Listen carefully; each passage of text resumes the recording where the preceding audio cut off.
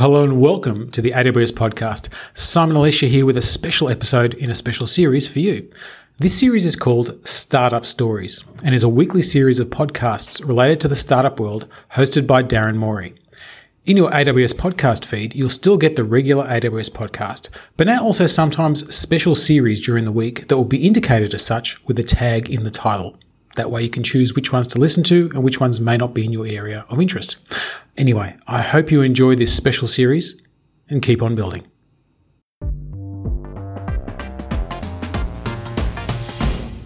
Welcome to the AWS Startup Stories, a weekly podcast about getting a business off the ground, keeping it there, and growing it further. In each episode, we'll be talking to one or several rising stars of the startup world and hear about their stories and ideas, the obstacles they've had to overcome, and the things they wish they'd known before they got started on building their digital businesses. My name is Darren Morey, and I lead the Startup and Venture Capital Business Development team at Amazon Web Services. And today, I'm very happy to welcome Tessa Cook, co-founder and CEO of OLIO Exchange, a free app tackling the problem of food waste by connecting people in their neighborhoods and local shops so that food doesn't get needlessly thrown away. Thanks so much for joining us today, Tessa. We have a whole lot of things to talk about over the next 15 to 20 minutes, and a lot of our listeners I know will be very interested in learning from you and your experience. You know, one of the things that many startups struggle with is marketing, not only marketing the brand, but also getting users and consumers to be attracted to the solution and to the product that's been built. Getting your name out there, growing your user base, acquiring partners, these are all challenges we hear quite consistently.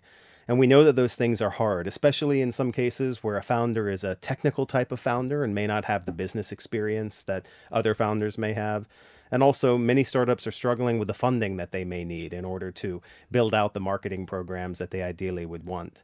But I'm really excited to have you here today because OLIO is a really inspiring example of how you can, one, build a social enterprise while also being focused on getting new customers without a massive marketing investment. And as you and I have discussed prior to our discussion today, using the sense of community in order to really make something monumental happen. Before we get started, I just want to make sure that the listeners of the podcast have an idea of the incredible results that you and your team have already generated. So some of these stats include, the fact that your team piloted the app in the second half of 2015. You made it available across the UK at the end of January 2016 and then worldwide in October 2016. Since then, you've had over 170,000 users sign up and over 210,000 items, which, by the way, is equivalent to 90,000 meals have been shared through what you've created. Demand for your surplus food is incredibly high, with what you've told us 40% of items being requested in less than an hour and 80% in less than 24 hours. This growth you've called out is really not only due to the incredible need heard in the community, but also through your over 10,000 volunteers, which I hope we get a chance to talk about as well. Yeah. So first and foremost, congratulations on an incredible idea that not only is a successful business, but is also clearly making a difference in the community. So fantastic. Yeah. So let's go ahead and get started. If you don't mind, I'd love for you to just spend a few minutes giving us an idea of your background. What are the experiences that you've had that have now led you to OLIO? Yeah, sure. So I've really come full circle with OLIO, actually. I'm a farmer's daughter originally, so I spent the first 21 years of my life learning firsthand just how much hard work goes into producing the food that we all eat every day. I then, after leaving the farm, went to university and started off my career as a strategy consultant. I did that for 3 years and then decided that I wanted to do a real job. And so moved over into the more operational side of things in the media industry. And then I've spent the past sort of 10 or 15 years in a variety of roles in media, financial services, and retail, all in digital roles and in sort of general management positions. So sort of most recently in managing director level.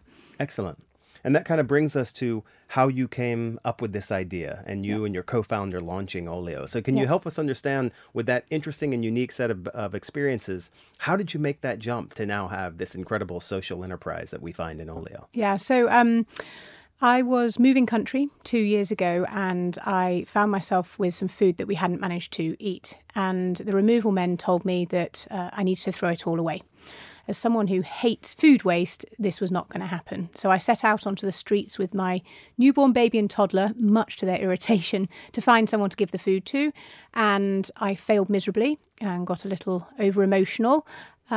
And I thought about all the different ways in which I could try and share that food, involving knocking on people's doors and things like that. And just nothing seemed practical. So I actually ended up smuggling some of the food that was non-perishable into my packing boxes, bringing it back into the country, and through that whole process thought, this is crazy, this is valuable, delicious food. I know someone will want it within a matter of 100 metres of me. The problem is they don't know about it. And so having worked in the digital space for so long, for me, it was very natural to think, why isn't there an app for that? That's excellent. And I think you're right. It's definitely something that when I even heard of your background and what you've done, I obviously nod my head and say, that's an obvious need. I understand why, why the community would have a need for OLIO. And yet it sounds like you took a very scientific and a kind of a market-driven approach to understand how OLIO should get started. So could you share a little bit of insight into that market research that you conducted? Yeah, we did. So after having that sort of light bulb moment, the first thing we did was market research, desk research, to find out how big is the problem of food waste? And what we discovered just shocked and horrified us. So over a third of all the food we produce globally is thrown away. I won't bore you to death with all the other findings of our market research. But after we'd done the market research, we had clearly established that this was an enormous problem. And the second step we then wanted to take was to understand it might be an enormous problem, but do people care about it? So to try and get some evidence of that, we did a market research survey and we sent it out to all our friends and family, posted it on lots of Facebook groups. And through that, we were trying to understand if people cared about the problem of food waste, if they hated having to throw away food or not. And the key piece of insight from that was we found that 1 in 3 people were physically pained, quote unquote, throwing away good food. And we used deliberately extreme language because we wanted to filter out the, yes, it's not a good thing type of response. So for us, that was very exciting. Wow, an enormous market problem. 1 in 3 people are physically pained throwing away good food. But we recognised that after that, we still didn't have evidence as to whether people would take that next step, which was our hypothesis, which was to actually share food with a neighbour. And we wanted to try and prove that before spending lots of money building an app that maybe no one would want. And what we did was we contacted the 12 people who had said they were physically pained throwing away food, who did the market research survey. And we asked them if they would take part in an experiment. And we put them on a WhatsApp group together for 2 weeks and asked them to share any surplus food that they might have during those 2 weeks. And we sat and watched with bated breath to see whether anyone would actually share any food. And we were delighted when they did. And we then met and debriefed with every single one of those people afterwards to get their feedback on what the experience was like. And we had 2 clear pieces of feedback, which was 1, you must build this app. We really, really want it. And 2, it only has to be slightly better than a WhatsApp group. So with that sort of advice ringing in our ears, and we had read the Lean Startup book, we really sort of embraced the whole MVP type approach. So just launching the most minimal sort of feature set that was required to enable people to share food. And that was what enabled us to get to market really very quickly. Excellent. So in addition to a really compelling market research approach, I love the concept of using WhatsApp because, as you and I also hinted before we walked into this room to record this podcast, so many startups are investing so much money and capital in just that initial experimentation, right? And so sometimes I know in Amazon, we talk about the cost of experimentation and the risk of experimentation and how we're trying to also shrink that down, not only for ourselves, but for our customers. It's a phenomenal approach, though, that you took to use an existing platform in order to get some interesting insights. And that's what I say to other entrepreneurs who talk to me about an idea they might have. I say, go create a Facebook group. And if you can't get people to come to your Facebook group and interact in the way that you want, then you certainly aren't going to be able to get them to come to a separate platform somewhere. I think it's a really good low-cost way to test your idea. Excellent. Well, I know we'll talk a little bit more in a moment about the product itself and the iterative cycle that you've mentioned. But specific to your business plan, one thing that I'd love to hear a little bit more about is taking the insights that you gathered from the market research, but taking that and creating an actual business plan of, okay, now, as you said, I know there's a need, I know there's an opportunity for an application, but what sort of steps did you take to translate that into a business plan? Understanding that our listeners may find themselves in a similar situation of having a great idea, but not knowing exactly that first step to take. Yeah. I mean, we did a combination of sort of top-down business planning and bottom-up. So the top-down was really understanding how big is the market, and then segmenting it down to understand which portion we can realistically address and what share do we think we could possibly get. So that gave us some sort of idea of the size of the prize. And then we also did some sort of bottom-up analysis. What happens if we acquire this many users who undertake this many transactions, etc. In terms of the monetization, we spent quite some time thinking of all the different ways in which we could monetize essentially a hyperlocal food sharing platform. And there were many ways. We prioritized them, and we launched, though, without any monetization built into the app or into the product experience, because we knew that we just needed to get some traction first, and that monetizing a tidy audience is nothing. And also, for our type of product, we started so lean that it was hard to know what exactly we were monetizing at that very early stage. And it's only just now, almost 2 years later, that we have a much clearer idea of what our product is, and it's evolved enormously since when we first launched. And so now is the right time for us to be unlocking some of the value that we're providing for our users. Excellent. And I know you mentioned monetization. And again, I think one of the fascinating parts of OLIO is the monetization that comes not only to fuel and fund you as a business, but also the philanthropic side of the business. And so the fact that you've been able to fuse those two things together versus resisting the challenge of either be a charity or be a business, you're being a charitable business. And so can you help the listeners understand monetization not only as a revenue stream, but also as a philanthropic stream as well? Yeah, I mean, we since starting on our OLIO journey, we have discovered this whole world of impact, really. So we knew that we were a business that had a very strong social mission at its core. And we do today raise a lot of eyebrows because the charitable people think we're too commercial, and the commercial people think, shouldn't we be a charity? We are very, very, we have very strong belief that where we are in the middle, which is marrying a sustainable business model with a strong social mission and purpose, is the business construct of the future. This is the type of organization that the world needs to solve some of the enormous problems that we have out there today. That's excellent. And obviously where we are now with an amazing idea, incredible market research, a great business plan, is then reaching out and beginning to form those audiences, those communities of users. Yeah. The fact now that, as we know, you have 170,000 active users, which is just incredible. Again, proves that your idea has a lot of merit, that there's people there that want to take part in the platform. Can you help us understand, how did you go about getting started, identifying those very first early pockets of users? And then how did you then take those early pockets and expand on those? Yeah.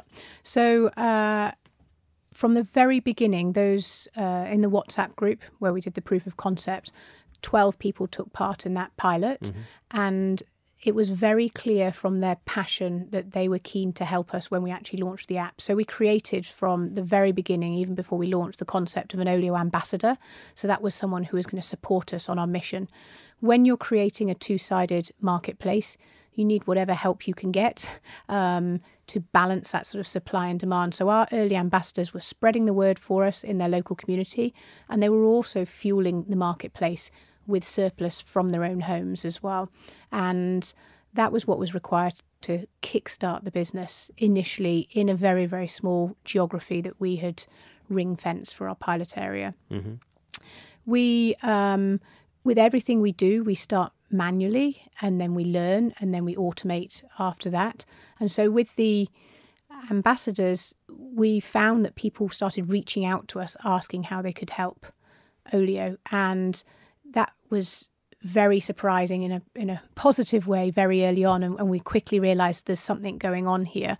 And Sasha and I personally spoke to hundreds of people who reached out to us to offer to volunteer, to understand what volunteering could look like.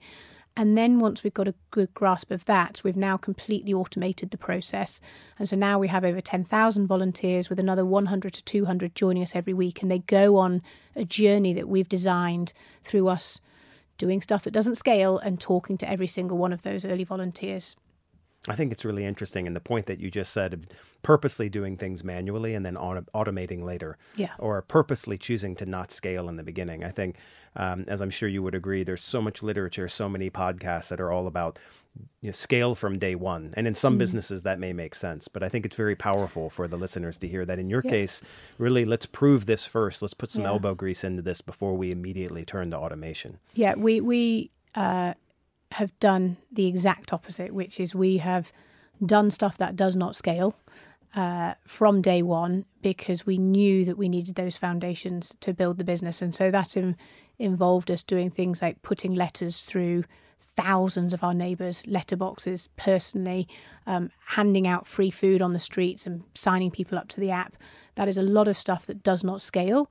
But actually, right now, when you have no budget, it's the only way that you can get your first customers on board. That's a very, very good point. And something that strikes me, because you clearly are building a community and an app that puts that user, puts that customer, if you will, in the center.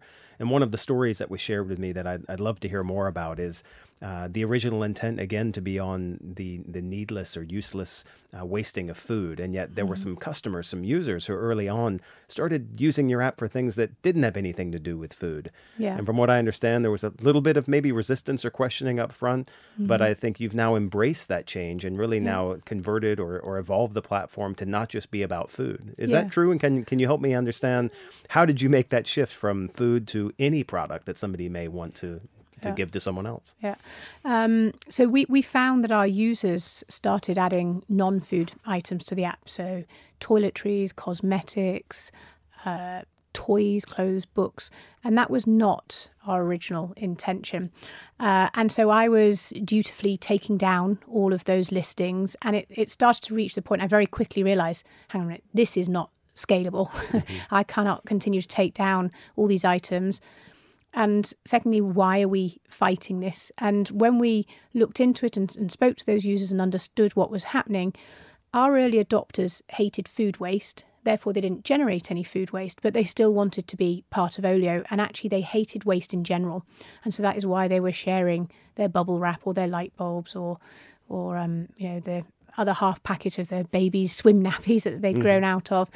And we realised very quickly that actually OLIO is not just about hating food waste, it's about hating waste of all variety. And allowing non-food items onto the platform, we have put it sort of in second place to food. So food is our mission, but the non-food items provide more content onto the platform, more opportunities for engagement, and might also appeal to a slightly more mainstream audience as well, who can then come in and then continue to share food at a later date. Excellent. If we can, let's return to the concept of these 10,000 volunteers, which is just a miraculous number of people who are helping you grow your business. Yeah. And I think that's just so powerful.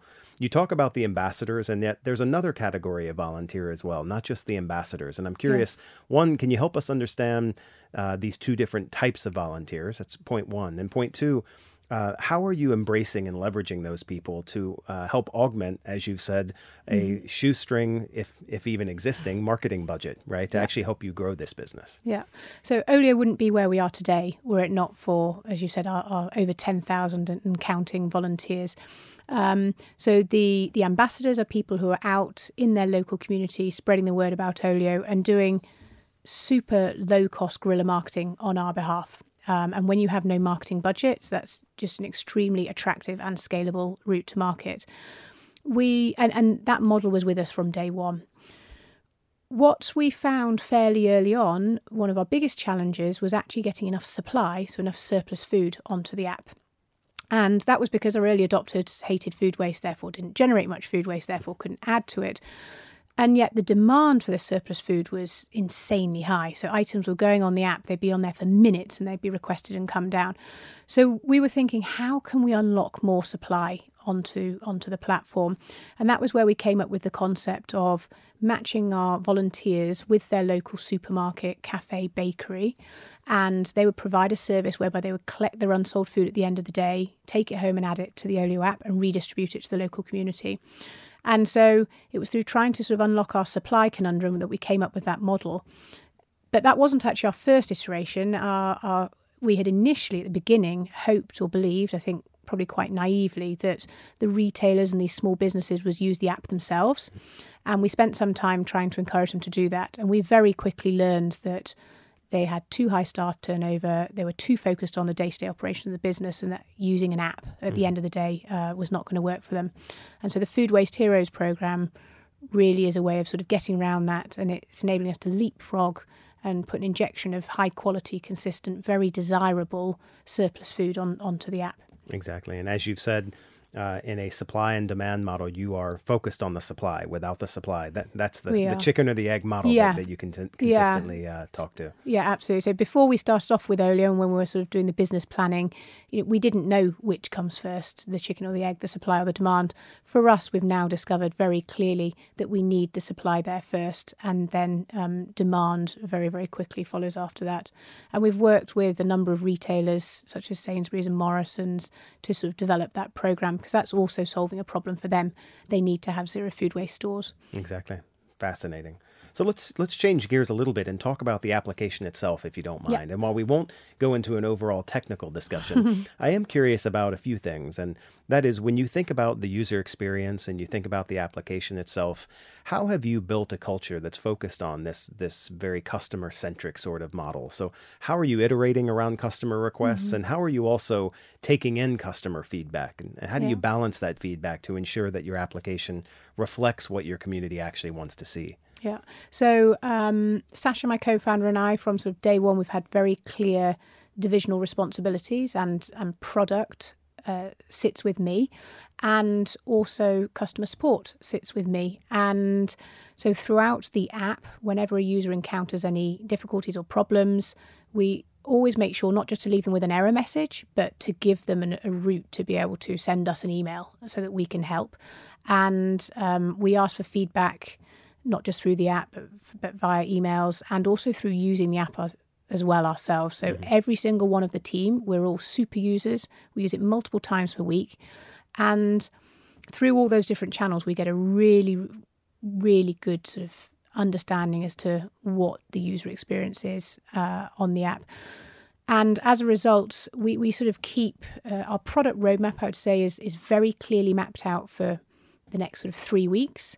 It's fairly well defined for 3 months, and then beyond that we have a long sort of laundry list. And through the user feedback coming in, both through verbally and through email, we're constantly updating that roadmap and moving our priorities around. But it is important to balance. Our users are very, very passionate and very, very vocal, and so sometimes that feedback is invaluable and takes the product in a different direction that we might not have necessarily anticipated. But sometimes we have to recognise that actually the person who shouts loudest isn't necessarily the feature that needs to be developed as we look over the long-term future of the business and where it needs to go. Excellent. So let's talk a little bit about culture and the culture that you're building. As a co-founder, not only are you building a great platform and a great product and helping solve a societal need, you're also truly defining a culture. You're a chief culture officer as well. Yeah. So one of the things that struck me is the concept at OLIO of remote working. And it's something also you and I had discussed of many companies and many startups jumping right into the model of let's open an office, let's hang out a shingle, be in the right part of town, those sorts of questions. But I was curious that you've chosen a different approach. So can you give us some understanding as to why have you chosen to be a little bit more of a remote model? How has that worked for you? And what kind of guidance would you give other startup founders about, location of their company? Yeah. So I think our choices have very much been driven by Sasha and I. We are both mums with young children. So I've got 2 kids who are 2 and 4, and Sasha's got a little 5-year-old boy as well. And so for us, for OLIO to work with our lives, we have to be flexible. And we also, our company's mission is about hating waste, and that follows through to everything we do. So we spend our money very, very carefully. And so we very quickly realised that with all the modern tools that are available to you today, it's extremely easy to work remotely and to not have to incur the overhead of an office, the downtime, wasted time of commuting. And we've found that through recruitment, actually, it's been an incredibly attractive proposition to the team who now work for us, because they too want to have autonomy and flexibility in their lives. And as a result of that, they are just insanely motivated. Mm-hmm. And so from a recruitment perspective, that's another excellent point, because people will ultimately be the ones that live out the culture that you're defining. Do you have any insights into how you've gone about accessing and attracting talent that not only have the functional skills that you need, but also believe deeply in the mission that you're trying to address as well? Well, I think you've hit the nail on the head there. It's about the mission. So I have never before worked or been part of an organisation that has such a strong mission as OLIO does. And I would say it is our single biggest source of competitive advantage, because we are able to attract a calibre of individual because we have our mission, because they buy into it, they want to be part of it. And I think increasingly people nowadays are wanting to wake up, make a difference, and live a flexible, autonomous life. And with OLIO, we're able to offer people all of those three things. And so we've been able to attract an A-star team through having a mission and having this flexible, autonomous culture. Fantastic. So when we think about growth of the company, one of the areas that obviously comes to mind is not just attracting even more users in the communities where you're already present, but identifying new markets, new perhaps global expansion opportunities. So can you speak just for a moment on where are you currently operating, and then how do you think about global expansion, not only in terms of where you might go next, but once you identify a new market, what are the sorts of steps that you might take to enter that new market? Yeah, so we are somewhere that we never imagined that we would be at this point in time. We'd read all the textbooks about how to build a hyperlocal marketplace business, and they all said very clearly that you need to stay hyperlocal and stay hyperlocal for an awful long time. We quickly discovered, when we first launched the pilot, it was just in 5 postcodes in North London. And we quickly discovered that the demand for OLIO was just enormous outside of the areas where we were operating. And even when we were London-wide, 70% of our downloads were coming from outside of London. And people were getting quite frustrated with us that they couldn't use our platform. And from day one, our ambition has always been global and to create a platform. So what we've really done is we have opened up that platform, and OLIO is now available to be used anywhere in the world.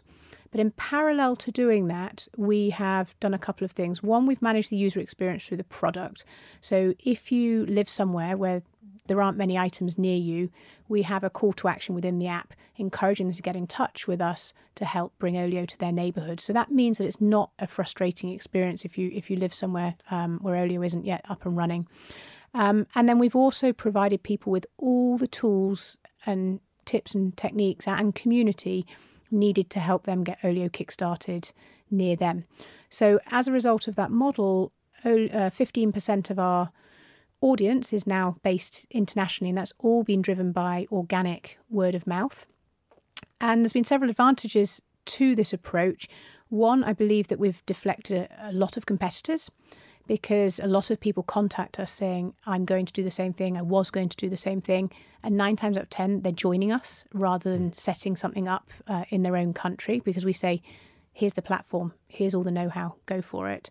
And also it's given us early data about which communities and which cultures are embracing OLIO very naturally. And so we had initially assumed, before we made the app available globally, we'd initially assumed that France and Germany would be the number 2 and number 3 markets that we would actively move into as a team.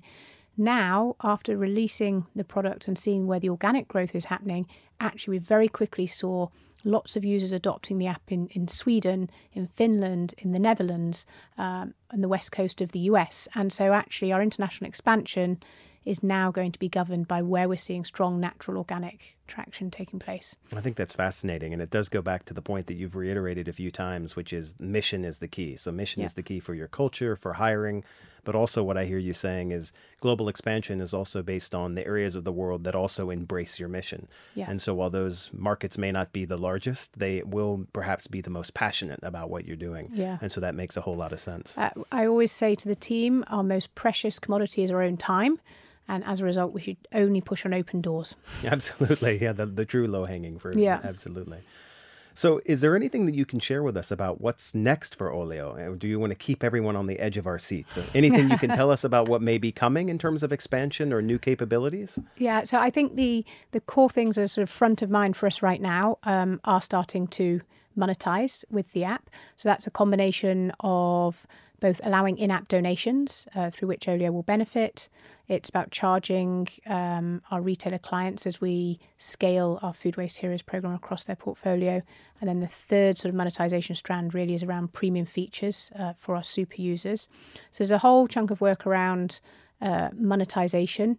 We've got an enormous amount of work to be done on our product roadmap. That's sort of never ending. Mm-hmm. And our real next inflection point will be when we start raising for our Series A, which we'll be doing either later on this year or early next year.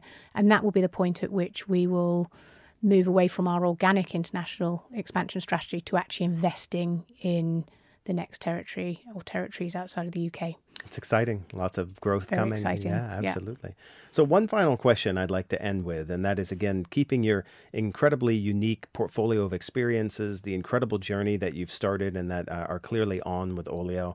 But if you were to tell our listeners, who, again, some will be current startup founders and executives, others may be people that are in a similar position as you found yourself in recently, which is someone with an interesting set of experiences, but with an idea, something that they believe could change the world.